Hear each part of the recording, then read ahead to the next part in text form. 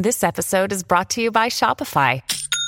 Forget the frustration of picking commerce platforms when you switch your business to Shopify, the global commerce platform that supercharges your selling wherever you sell. With Shopify, you'll harness the same intuitive features, trusted apps, and powerful analytics used by the world's leading brands. Sign up today for your $1 per month trial period at shopify.com/tech, all lowercase. That's shopify.com/tech. Your brain needs support, and new Ollie Brainy Chews are a delightful way to take care of your cognitive health. Made with scientifically backed ingredients like Thai ginger, L-theanine, and caffeine, Brainy Chews support healthy brain function and help you find your focus, stay chill, or get energized. Be kind to your mind and get these nootropic chews at ollie.com. That's OLLY.com. These statements have not been evaluated by the Food and Drug Administration. This product is not intended to diagnose, treat, cure, or prevent any disease. You're listening to the Impact Theory Podcast, your source of empowering ideas and actionable techniques from the world's highest achievers. Join host Tom Bilyeu, serial entrepreneur and co-founder of the billion-dollar brand Quest Nutrition, on a journey to unlock your potential and realize your vision of success. Welcome to Impact Theory. Hey everybody, welcome to another episode of After Impact. I am your host, Tom Bilyeu, and I am here with the lovely and talented Agent Smith. Mr. Bilyeu. What's up, my man? I'm doing very well, thank you. Yeah. I'm excited for today's episode. Yeah, me too. Mr. Quick has become, of all the people I've interviewed, I think he is the person that I've become the closest with, which is pretty awesome. He's a good dude. He's a friend of the family here at Impact Theory. Indeed, he is. So it was fun to have him on. Cool. Well, welcome everyone. This is After Impact. We are pre-recording this episode because Tom is about to go out of town for a couple of weeks to Europe. Yeah, which is crazy. Yeah. So apologize that you can't be on Facebook Live interacting with us and sending us your questions, but we'll be live again very shortly. So please do check in every Wednesday, 10 a.m. Pacific time. We're doing After Impact. This is a show where Tom and I go deep into the episode of Impact Theory that just launched, and today is Jim Quick. Jim Quick, this man right here. Quick learning. Yep. So if you don't know Jim Quick, he is a memory and learning expert. He has for many decades been a coach, a brain coach for brands, CEOs, athletes, celebrities. He's worked with a lot of stars and celebrities for movies of memorizing lines, I'm assuming. And he is just, he's a beast at this particular technique and training your brain to understand concepts better. He has a podcast called Quick Brain Podcast, which just launched recently, and that's out, so go check that out. But he's a great guy. He was originally on Inside Quest way back in the day, and now we have him here on Impact Theory. And his story is interesting because the reason he developed all these skills and techniques for understanding how to learn faster and learn better is because he himself struggled growing up because he had a brain injury as a child. And I want to jump into that to kick things off here. So he describes in this episode how everything when he was young was a struggle, all of his life. And he was labeled the boy with the broken brain. He didn't want to get up in front of class ever because he was terrified of not being able to remember things or present well. But he says that the thing that got him through all of that was that his parents gave him purpose and that there's a reason he's going through all of this suffering. They said that the struggles become the strengths. I found that to be a very powerful part of the episode, so I wanted to get your thoughts on that.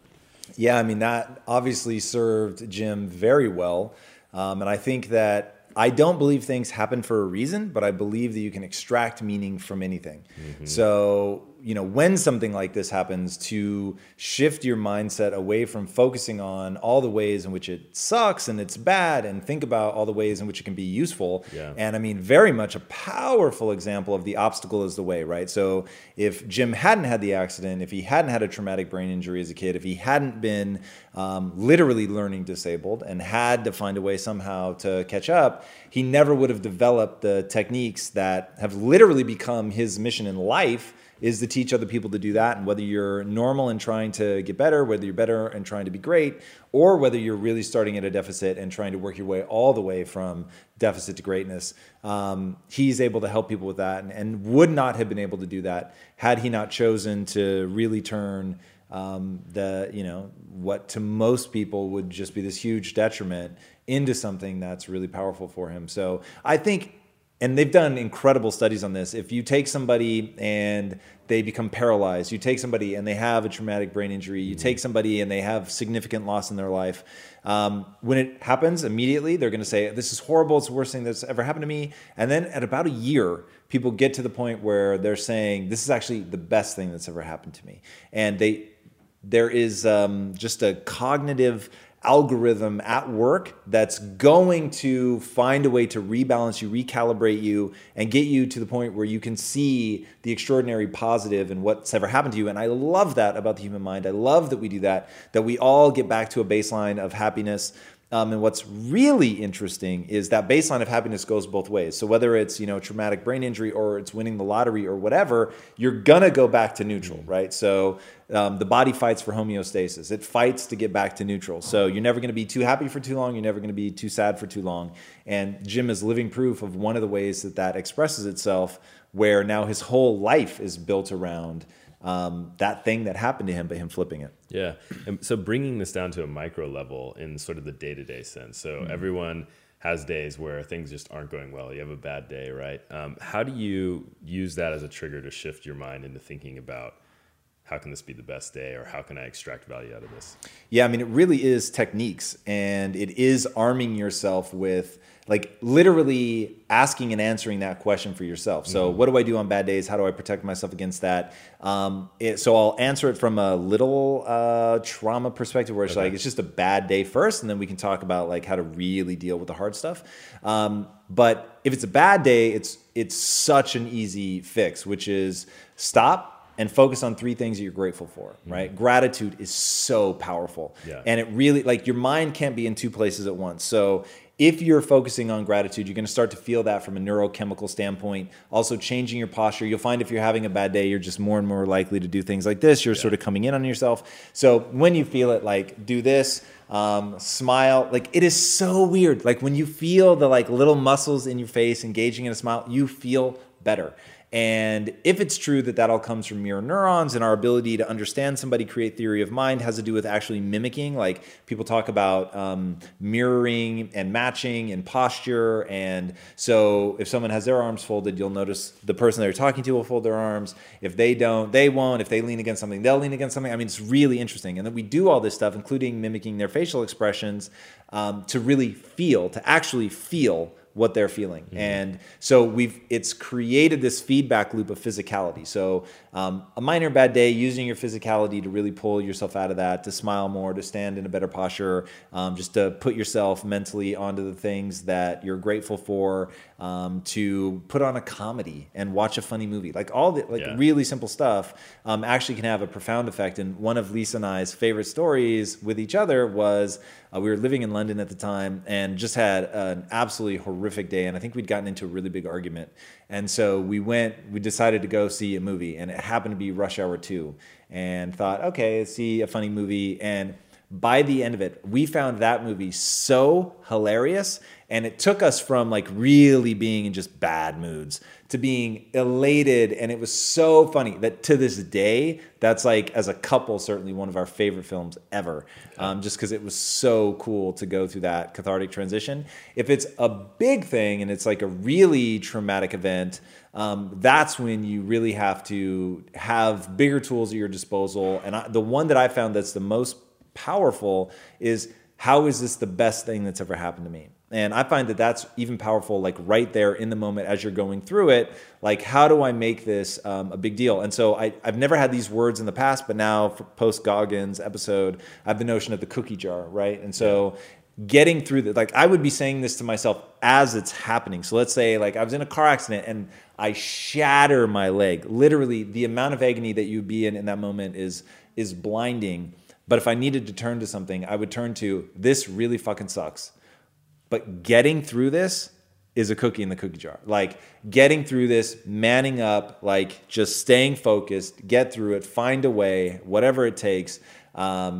It's going to be a cookie in the cookie jar. So you know that being the person that you want to be in that moment of heightened stress, of pain, of anguish, and it can be emotional anguish, doesn't have to be physical, but in that moment, if you stop and really hold yourself accountable to the identity that you've created with the awareness that when you get on the other side of it, you get to be proud of how you acted. And that's a big deal. And like knowing that, like working now in a moment where nothing is going wrong, working in a moment where nothing is going wrong, to build that framework, to know that, okay, the only thing I know for sure is that hard times are coming for me. And when those hard times come, it's actually an awesome test. And I think we all need to be tested. I actually think we need the suffering to grow as an individual. So when that happens, when you're being tested, to know that your goal during that test is to show up and be the person that you want to be. And if you can do that, then you get that credibility with yourself. That's awesome. I think that actually ties into my next question around something Jim said. He said that everyone has an image of the ideal self that we want to be, right? And then there is an image that we are afraid of what we actually are, and then there's who we actually are. And he said that there's a lot of stress and fatigue that comes from people trying to juggle all of these images at once. And really what it is just you just need to be yourself and own that and be okay with that. But how common do you think this problem is for people, juggling sort of these different ideal selves and struggling with the gaps there? I think and for people that are willing to dare to dream to become something else, I think it's the permanent state of human nature. Okay. I think everybody projects more than who they are.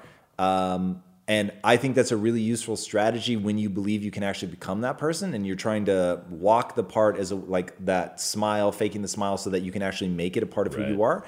I think that's great. And I think that can actually help people, like moving like you're confident will actually help you grow confident over time. And so I don't think that that's like at a certain level, and there's people that take it to a pathological and they're actually lying and all that. And I certainly don't support that. But there is an amount of like the belief has to come first. You have to act confidently before you're going to feel confidently, like all those things that you really have to do. I think those are all important, but I think when the idealized version of yourself is more humble, more willing to admit when they're wrong, more willing to learn, more prepared to sit at somebody else's feet, more prepared to be a follower and not need to lead at all times. Like when that's the idealized version of yourself, like the more that I think you're actually getting closer to who you are, because I think the lacking humility and those things, that's bravado that you're trying to put there because you think it makes you better than you really are. And so it becomes a stripping away process rather than an additive process. And so I really do think there's like you can lower your anxiety levels. Like I remember when I first started doing this, people used to say all the time, like, why are you humble? Or how do you stay humble? Or, wow, it's so weird that you aren't trying to act cool. And my whole thing is trying to act cool made me anxious. Like I felt like I was going to be discovered. Like people were going to find out that I'm not that bright, that I don't have all the answers, that, you know, I'm muffling my way through this just like anybody else. So I thought to lower my anxiety, I don't want to pretend. I don't want to pretend I'm something I'm not. I don't want to pretend I have an answer that I don't, which is why you're going to hear me say routinely, like, we are now at the edge of my understanding. Right. Like, it's important to me to say all that stuff for two reasons. One, because it makes me feel less anxious. And two, because people will see me grow over time. And that leading by example is very important to my identity. So I want people that have been following me now. You know, there's some people that have been following me for like 2 years. And so in those 2 years, they've already seen me changing it better. And one of the comments that I'm most proud of getting socially is, whoa, like you've really gotten better as an interviewer, as a influencer, whatever the case may be. Like that's meaningful that people can really see that. And if for no other reason than I want them to know that that's possible in their lives. And that when I say pulling people out of the matrix, that's what I'm talking about, that they will believe of themselves that they are capable of so much more than they think they are right now. So if they see me do it and I'm not making any pretenses to act cool or whatever, I think that teaches that lesson. So, you know, to Jim's point, it's like, it's less anxiety producing. It'll help you really find out who you are in And there are going to be times where you do something that you wish you hadn't. And once you view yourself in a long enough timeline, you can polish that off. It's not a permanent part of your personality, all that, then it really adds up to self-improvement. When it comes to platforms that will help you run a business, there is no shortage of options on the market. But if you want to use the best, most advanced, and most efficient platform out there, you need to be using Shopify. For whatever and wherever you want to sell, from launching to going international, Shopify is the global commerce platform that will help you grow at every stage of your business. With award-winning customer service, the internet's highest converting checkout page, and a suite of integrated AI tools, Shopify is your all-in-one platform to quickly and efficiently take your business to the next level. I love everything about Shopify because it makes it so easy to start, run, and grow a business. Shopify powers more than 10% of all US e-commerce because businesses that want to grow quickly use Shopify. Sign up for a $1 per month trial at shopify.com/impact, all lowercase. Again, go to shopify.com/impact right now to grow your business no matter what stage you're in. Shopify.com/impact.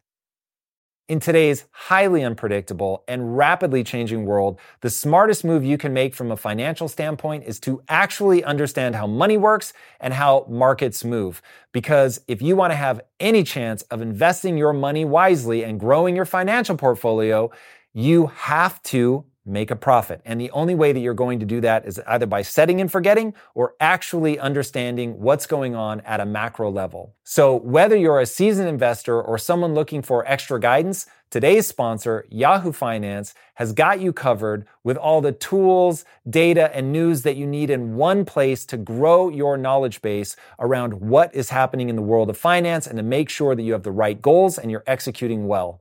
Yahoo Finance makes it easy to consolidate your accounts so you can effectively and efficiently manage your entire portfolio.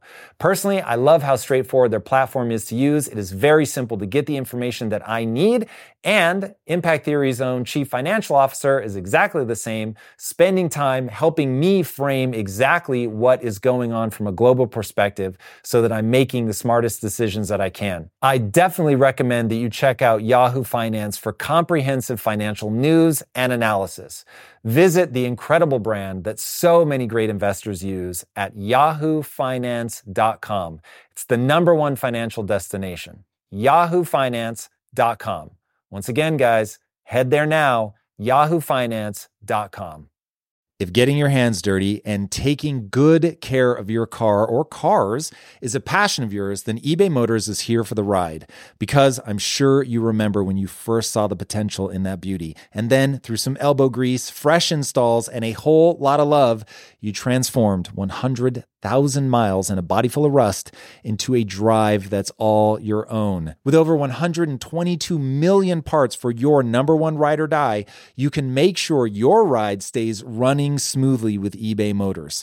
Brake kits, LED headlights, exhaust kits, turbochargers, bumpers, whatever your baby needs, eBay Motors has it. And with eBay Guaranteed Fit, it's guaranteed to fit your ride the first time, every time, or your money back. Plus, at these prices, you're burning rubber, not cash. Keep your ride or die alive at ebaymotors.com. Eligible items only. Exclusions apply. Nice. Another thing Jim said is that you should keep your self-talk positive because your mind is always eavesdropping on your self-talk, which I thought was a really interesting point. And there seems to be this sense from his perspective, at least, that, you're unconsciously always registering your self-talk. And I know that you believe in not silencing the inner critic, right? In some negative self-talk, right? But what if you're not conscious of that inner critic? What if it's just registering unconsciously, but you're not fully aware of it? Can that be corrosive?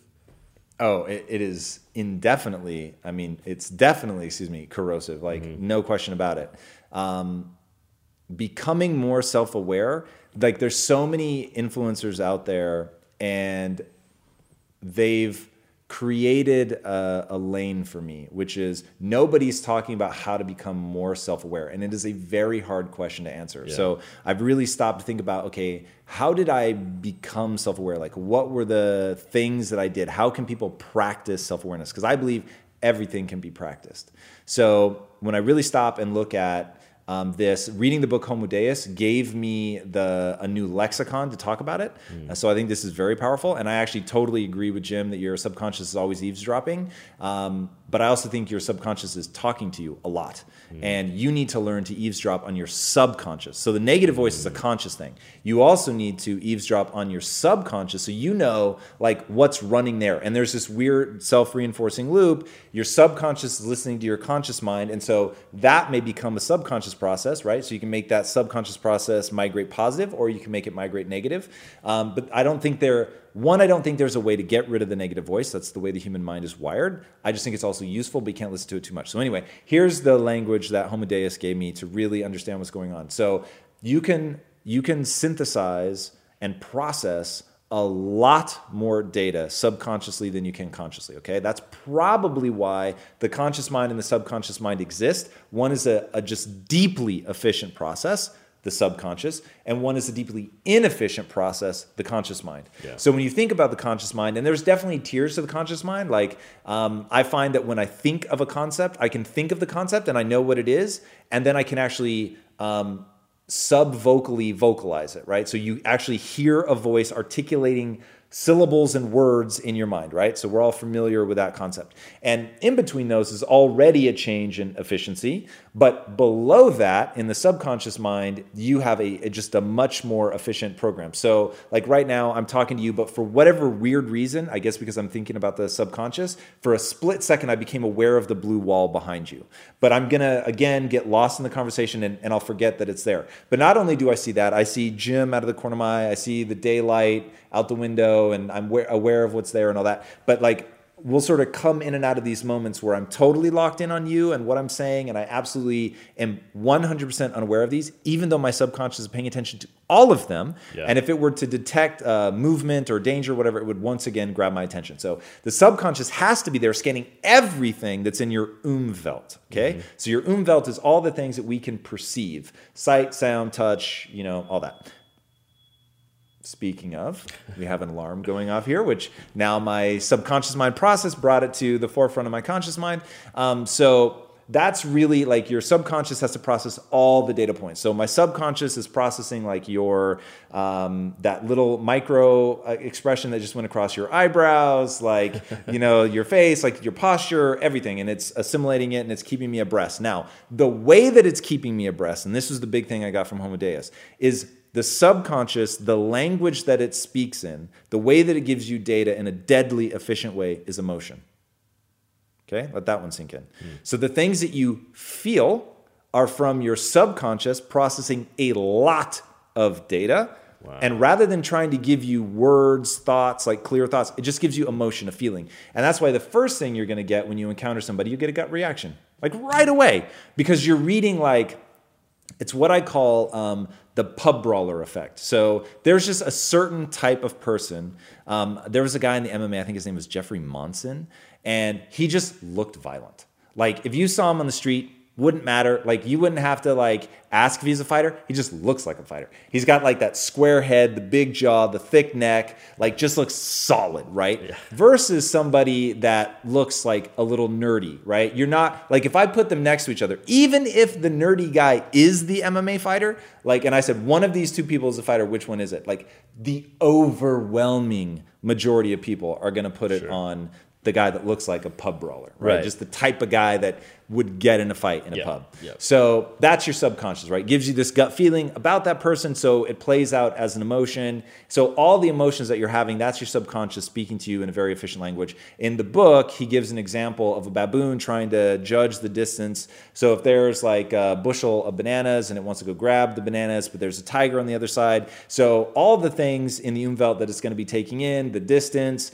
how spry am I feeling right now? Am I high energy? How hungry am I? Is it worth taking a risk? How hungry does the tiger look? What's the tiger's like body language? Running the geometry and the math, like even taking in like if the tiger were standing, let's say knee deep in water, like how much that might slow them down. But all that's processed in the blink of an eye and you just get a feeling, either go for it or I'm not so sure, right? That feeling is the subconscious processing that just vast amount of data. So it really does work both ways. I think that because you really, really need to train, like the part of your brain that can process so much data so rapidly, you need to train it.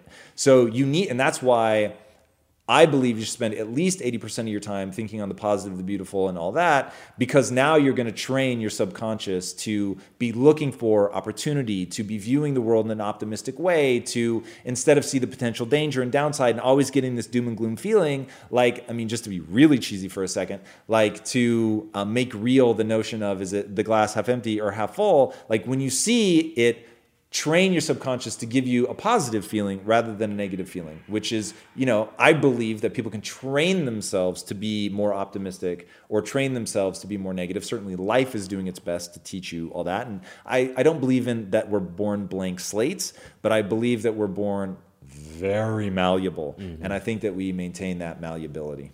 That's super interesting. I've never heard it described that way, that your subconscious is processing and the emotion is the output. That's really, really fascinating. What about, do you think writing is a tool for self-awareness? Wow, that's interesting. I've never thought of it like that before, but most definitely, especially if you're just doing stream of consciousness. One thing that's really interesting, so I'm a verbal processor, and I remember the first time I heard somebody say, and I always forget who wrote this, but I don't speak to be understood, I speak so I can understand. And that is very true for me. And that's one of the reasons I love doing this show, is I gain more and more clarity about myself by having to answer these questions. And it really forces me to think about, God, what do I think about that? What do I believe about that? And that's where your subconscious is like going to cough up the answer. And so it's already residing in your subconscious, but by having to put words around it, you bring that into your conscious mind. Yeah. So I find that very, very interesting. I find the same thing is happening when you're writing. And writing is just slow enough that the process gives you a chance to cough up that that concept into your conscious mind in the time that it takes you, to finish writing that first word. You're like on to the next and the next and the next. And so if you're not trying to write to like publish, because I find that then I like clamp down on things I already understand, and I really try to write that in the best way possible, the punchiest way. Whereas if I'm doing free flow, then I'll surprise myself and be like, whoa, I never thought of that. And that's one thing that I like about writing fiction or writing a screenplay, is the characters really do seem to be in control. Like it's so weird. And I remember I was writing the screenplay one time and I had this female character and I had to name her. And all of a sudden I was like, her name's Mike. And then it was like, why is her name? Like literally, I had no concept of why that would jump into my conscious mind. Wrote her name down as Mike. And then like my subconscious is like coughing up all this stuff. She had this dad that wanted a boy. And so he named her Mike because he was just like, couldn't let go of it and like all this stuff. And she was like, it's not my nickname. Like that's really my name. And so then she started to feel real, and it started to be like, I didn't know where it was coming from, right? Yeah. Like it was just, and so obviously at some point, like these ideas have been forming in my subconscious, and going through the fiction writing process, especially because the best way I find to write the first draft, don't like get hung up on the words and stuff, like just get the ideas out. And so there really is a sense that they've sort of, within the confines of the story that you're trying to tell, but they've taken over and are letting you know who they are, which makes the process truly magical. And it's one of the reasons that I so love, which is ironic for a guy who doesn't read any fiction anymore, that I so love the process of writing fiction, because you're on this like exploration. It's really I've heard a lot of writers talk about like you have to listen to your characters because they're telling you kind of how the story's going to unfold. And then also writers, when they finish a book, say that like they miss the characters, right? Like friends, sure. It's super interesting. All right, let's bring it back to the episode here. So Jim also talks about that our value in this world is creativity. And it stopped me because this is becoming a pattern.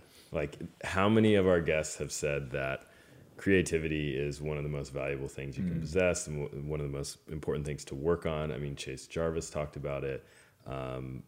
Andy Walsh talked about it. Jim is talking about it, especially in the future world of AI and machines. Yeah. So I just wanted to get your response on that.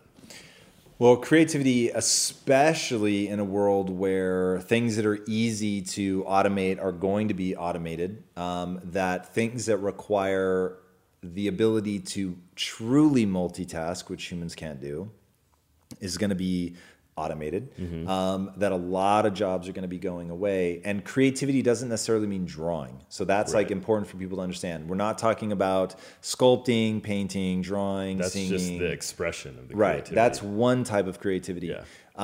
But like there are mathematicians that are wildly creative. Einstein used to talk about like physics is a game of creativity. Imagination is more important than knowledge. And like, that's where you get into, at least right now, what the human mind is uniquely gifted at, the ability to connect, to empathize, to creatively solve problems, to imagine a world that doesn't yet exist. We're the only animal that can do that, which is really, really interesting. And I think it would be very hard for AI to do that. So that's where, just from like future-proofing yourself, like creativity is very interesting. But also feeling alive is when you feel like you're making a unique contribution that you, like without you, things would be fundamentally different and worse, right? That's when it gets really exciting. Yeah. And the only way to get there is when you're having a unique idea, which I find the only way to have unique ideas is to take a lot of ideas into this unique internal world that is you, that will never again be, that never before was, because you're the unique circumstances of not only your genetics, the epigenetic factors in your microbiome, which is my new obsession, and the family that you were raised in, the things that have happened to you, but also your time period. So literally, even if all the other variables somehow magically were identical, your time period is going to shape you, and that's obviously never going to come again.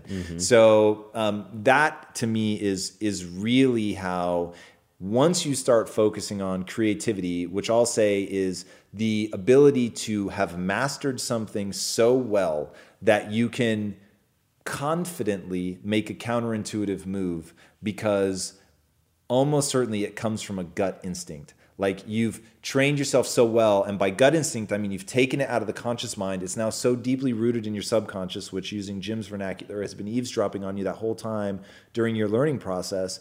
It's now got this vast amount of data that it's drawing from, that you've pulled in your game of becoming a master in that. And then, like somebody playing musical notes, it throws up these interesting ideas based on who you are and your unique wiring of your brain. And it brings up in this very new and unique pattern, like the different solutions. So there's no creativity without mastery? I'm gonna ask you to draw a line there. Yeah. There's not. There really isn't. Really?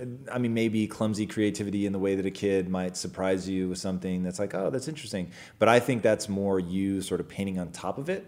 Like your interpretation is creative more than necessarily what they created was creative. So yeah, like I've never like answered that question for myself, but I don't think there is. Have you ever heard of the studies where they give like a second grader or a first grader a paperclip and ask them, they give them a certain amount of time and how many different things can you do with this? And they can come up with like 150 or something like that. Right. And you give it to an adult and they can come up with 6 in the same amount of time. Yeah. What do you make of that? That's a really interesting question that is really challenging my notions of like, what is the definition of creativity? Yeah. And I think that's really where, because in all fairness, like bending a paperclip's not very interesting.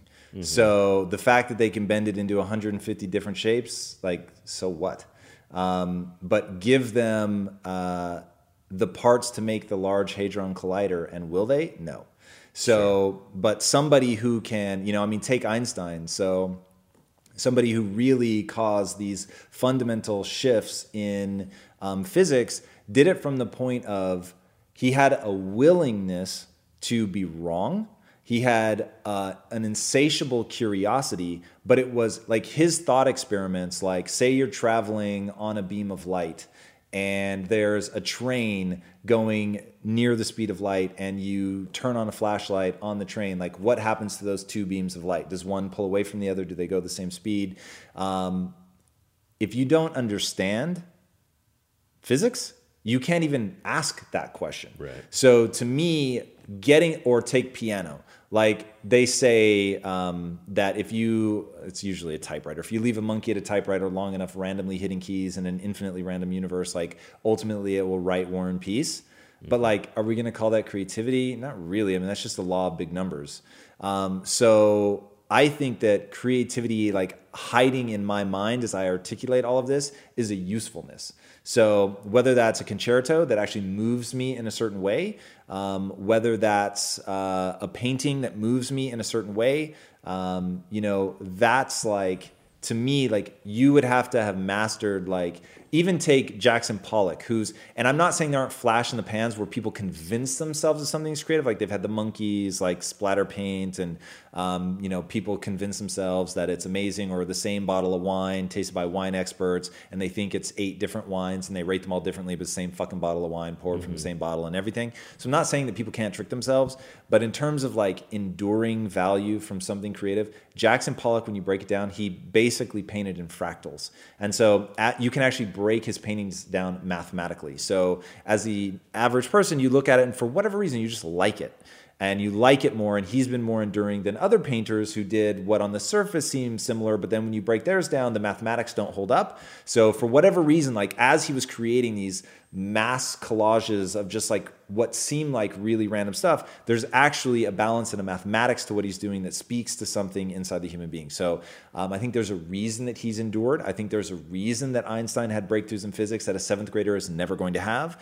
And those things to me are mastery. I think that there's a reason, the whole notion of take MMA, right? The most creative jiu-jitsu practitioners are the ones that know the most. So is it possible that a guy rolls on the mat for the first time ever and he does something interesting? Maybe, but like I really think the real breakthroughs are going to come from you so understand something that it's no longer residing in the neocortex, it's no longer in your conscious mind. It's Bruce Lee's concept of kick until you don't think kick, you just kick. It's so ingrained in you that it's all the like higher level cognitive processes that clamp down too tightly on something are removed because it drops down into the subconscious. And now, like just the sheer amount of time that you've put into getting really great at that, like even take playing piano, like your fingers get in the way until you're great. Playing guitar, like I remember how long it took me to learn how to do a bar chord physically to get to the point where I could do it. So like those things stand in the way to me of creativity. So I am now more certain than ever, despite your paperclip bending child, because I think that it does take mastery. Now, you need to approach things like you can't let things get dogmatic. That's where people really get into trouble. And you'll hear high-level scientists talk about that a lot, that people end up holding themselves back because they're so convinced they know the truth. And so, I'll lean on my boy Einstein again, that I really think that imagination really is more important than knowledge, and that your knowledge can calcify into dogma and then hold you back. But one final repetition and I will stop. Mastery is needed for creativity. All right, there we have it. So speaking of Einstein, Jim says that if you're a genius, your not to-do list is bigger than your to-do list. So what are some things on your not to-do list? Don't check email. I mean, that's like my most aggressive. Don't check email.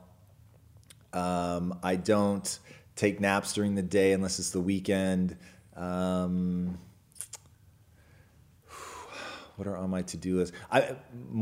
So I rank things in order of importance. Mm-hmm. So any one day, like what's on my not to-do list is going to be completely random. Mm-hmm. Like, don't call that person back. Don't reply to that person. Don't do that podcast. Like there's 1,000 just because I need to do this thing. I don't respond to a lot of comments during the day because I love it so much. I so enjoy engaging with the community that I distrust it. I found in business, like when you're doing the thing you really want to do, like a lot of times it's because it's easy versus it being the right thing. So I usually do comments late at night. Like that's when I really go in on it. So my last 1 to 2 hours of the day, I spend like going hard on comments every day. And don't get me wrong, you're going to see me like 5 minutes here, 5 minutes there, doing comments just to continue to build that connection with the community. But yeah, I distrust things if I like it too much. And look, I get how nuanced that is because I'm normally like, hey, find that thing that makes you feel alive and do that. But it's like when you're building a business, sadly is not about like each task making you feel alive. If it was, we never would have gotten an EIN number from the IRS. That was one of the most painful things that I had to do in starting this fucking company. Or like our taxes or dealing with the accountant. Like I hate that stuff so completely, but I just recognize that it all needs to be done. So yeah, there it is. There it is. Jim said something really interesting about how we outsource our brains to our smart devices today, which I had never really thought of. But he said people are forgetting how to memorize things because why would you? You have a computer in your pocket and you can just look it up. And he sees this as possibly a dangerous thing. How do we rely on technology and machines without becoming wholly dependent? I think it's a false question. So I think we are going to become cyborgs.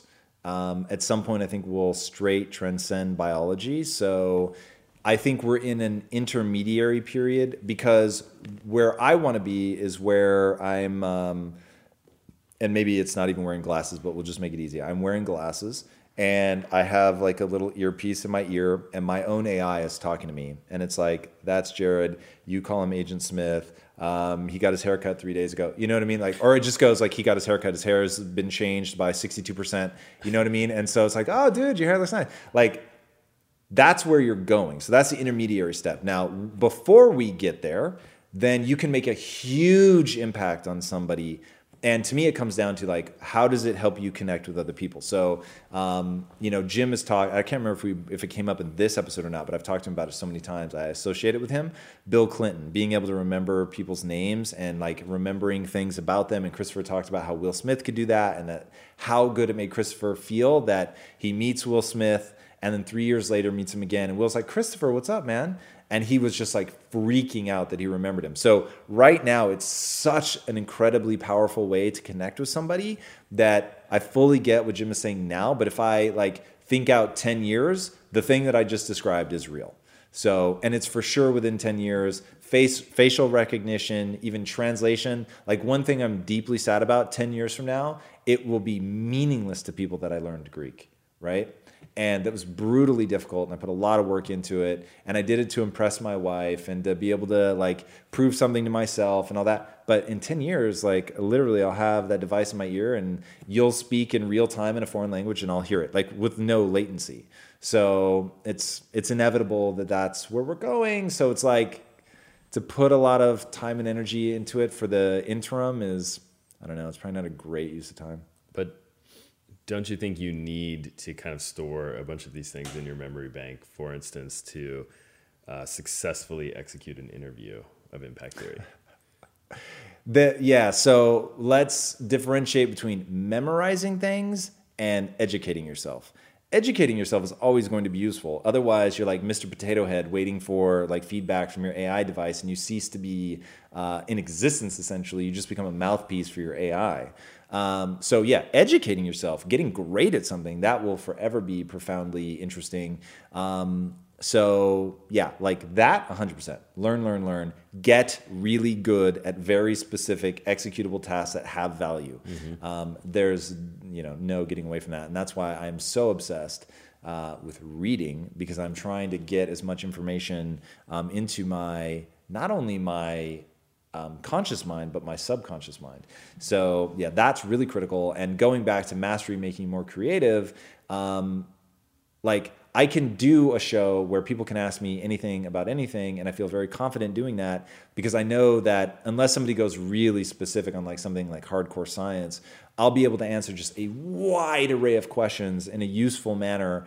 Always willing to admit when it's like, okay, I'm not the right person to ask that question to, but because I'm constantly like digesting like a wide variety of information. And I think that will always be powerful. I like to answer the hard questions. So I'm pushing myself like Watson beat the guys at Jeopardy. And so is there a time where as you're asking me a question, like Watson enabled device in my ear is giving me the answer? I guess, but I think that's very different than having so much information, and this is absolutely the difference. I would continue to want to do that even if that Watson AI device existed, because I want to have so much information that I'm making unique connections based on what I've assimilated. And that only comes from gaining mastery in disparate disciplines. All right, nice. I think we have time for maybe one more question. Okay. So Jim says he's very mindful of his commitments and that most people are overcommitted. They say yes way too much. So if someone is trying to achieve greatness, maybe they're starting a business, maybe they want to be a linchpin, a great parent, whatever it is, how do they balance overcommitment with aggressively pursuing new opportunities?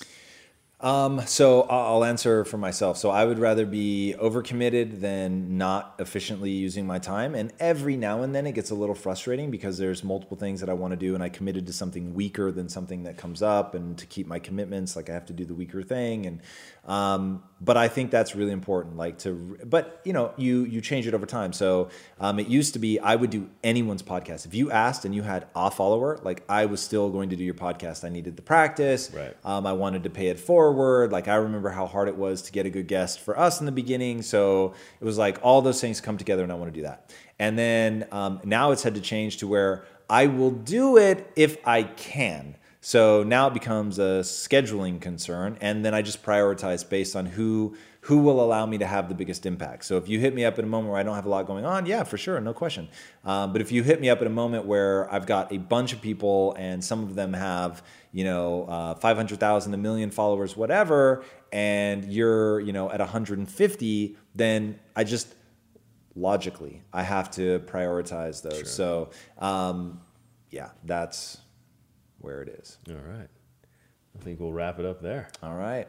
Well, guys, thank you so much for joining us for After Impact. I am so grateful to all the guests that come on. It's absolutely amazing. And I love going deeper and being able to touch on the things that we're not able to always carve out in the episode. And quite frankly, I love that Agent Smith takes the time to give a new take on each of these guests and things that hit you that maybe I haven't had a chance to think about, or just even pressing me with the paper clips and other amazing questions that you had. That was a lot of fun. So if you guys have questions, please submit them. It's always fun to answer your questions during our live Q&As as well. And normally these are live, so we get your questions on these shows. So please, you can submit them at connect@impacttheory.com or any one of my social channels. We aggregate those and bring them into the episodes. So if you haven't already, be sure to subscribe. This is a weekly show. And until next time, my friends, be legendary. Take care. Hey, everybody. Thank you so much for listening. And if this content is delivering value to you, please go to iTunes, go to Stitcher, rate and review us. That helps us build this community. And that is what we are all about right now. Building this community as big as we can to help as many people as we can, deliver as much value as possible. And you guys rating and reviewing really helps with that. All right, guys, thank you again so much. And until next time, my friends, be legendary. Take care.